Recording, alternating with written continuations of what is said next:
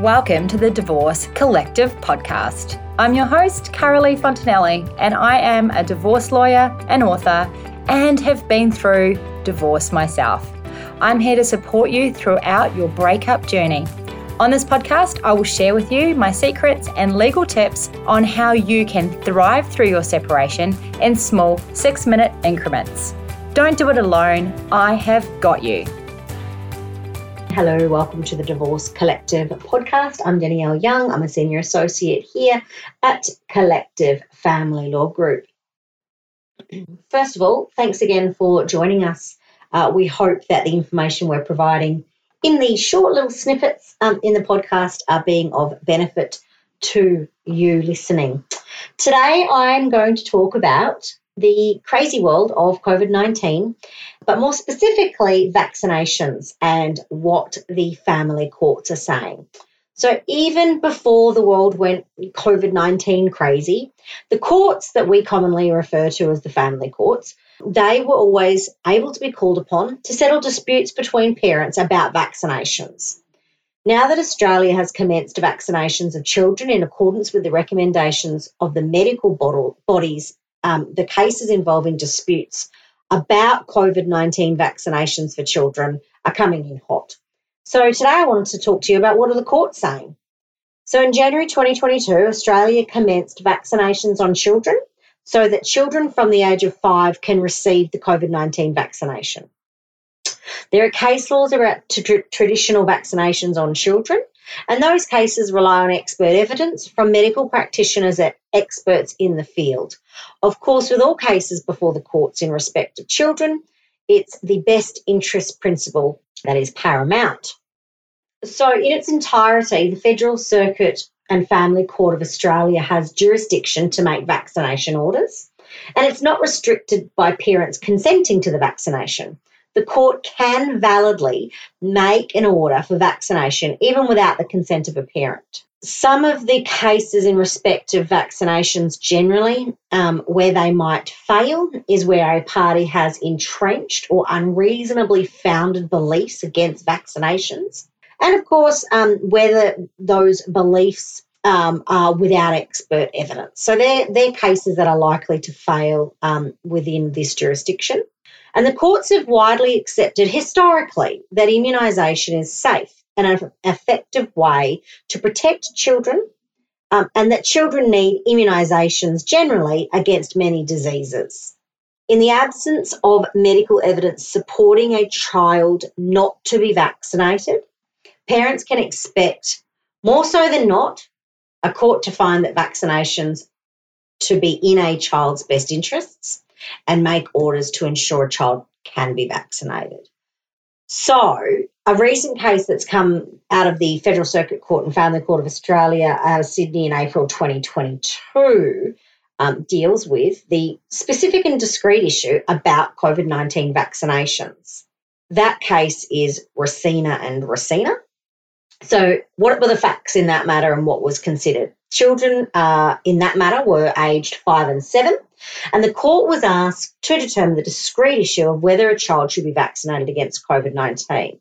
There were already orders in place for this family from 2019, and amongst other things such as where the children were living and spending time with all the parents, those orders from 2019 had that the parents shared parental responsibility.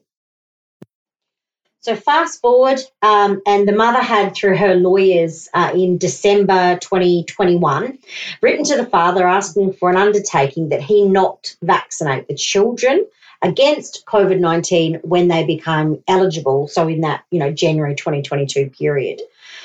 No response was received, so the mother instituted court proceedings. Both the mother and the father put on evidence of supposed experts and witnesses to support their case. Interestingly, however, I found the only witness cross-examined in this case was Dr. C, who was the father's single expert. But effectively, the mother saw a restraint against the father from vaccinating the children without her prior consent. That's what the mother saw. The father, on the other hand, sought sole parental responsibility with respect to the specific issue of whether the children received any vaccinations against the COVID-19 virus. Now, the judgment that was handed down outlined a summary of the medical evidence in the case, and I'm not going to go into that here. It's enough to say the mother wasn't an anti-vaxxer, but she had grave concerns about the long-term health risks to the children if they were to receive the COVID-19 vaccination. She relied on evidence from a professor who in his expert report undertook a risk-benefit analysis of the mRNA vaccination for children.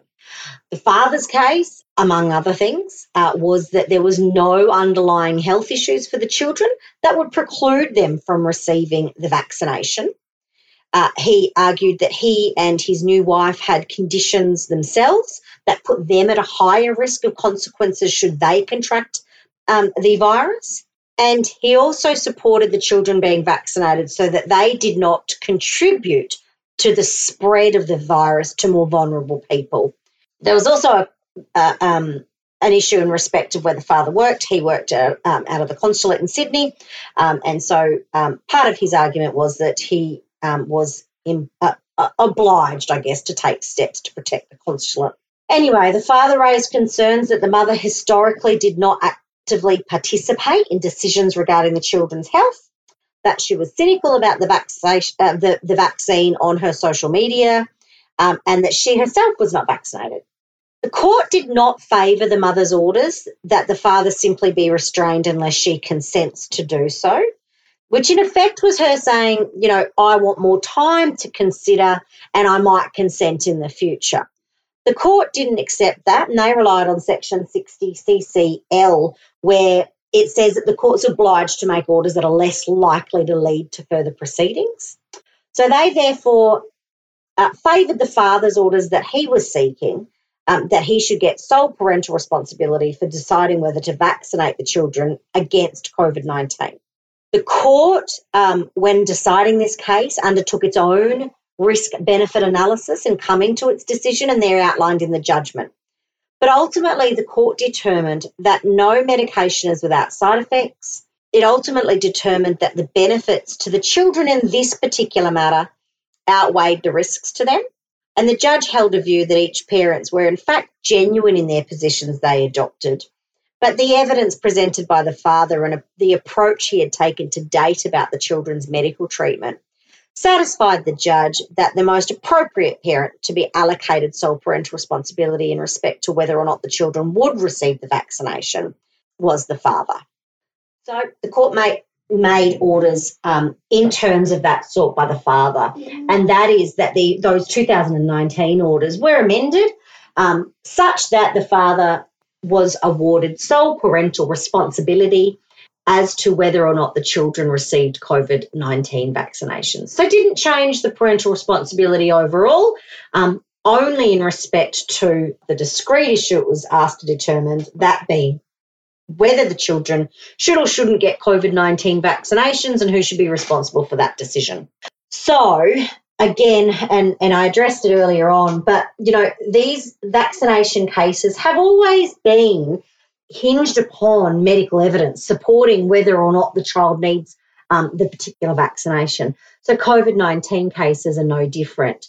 In my view, however, it's seeming from the judgments that are coming down from the court that the courts are more likely to find that these vaccinations are also in a child's best interest to receive, failing there be any significant medical evidence supporting that children should not be vaccinated.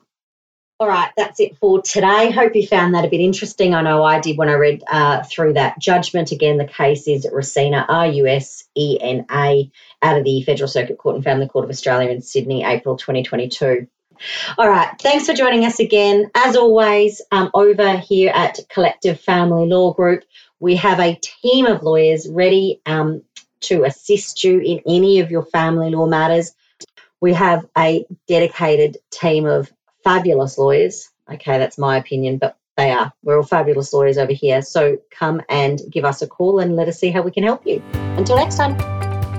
Thank you for listening to the Divorce Collective podcast, brought to you by collectivefamilylaw.com.au. If you got value from this week's episode, I would love it if you would hit subscribe and take a minute to leave a review. You can connect with us on Instagram or Facebook just by searching for Collective Family Law. And remember, until next time, you have got this.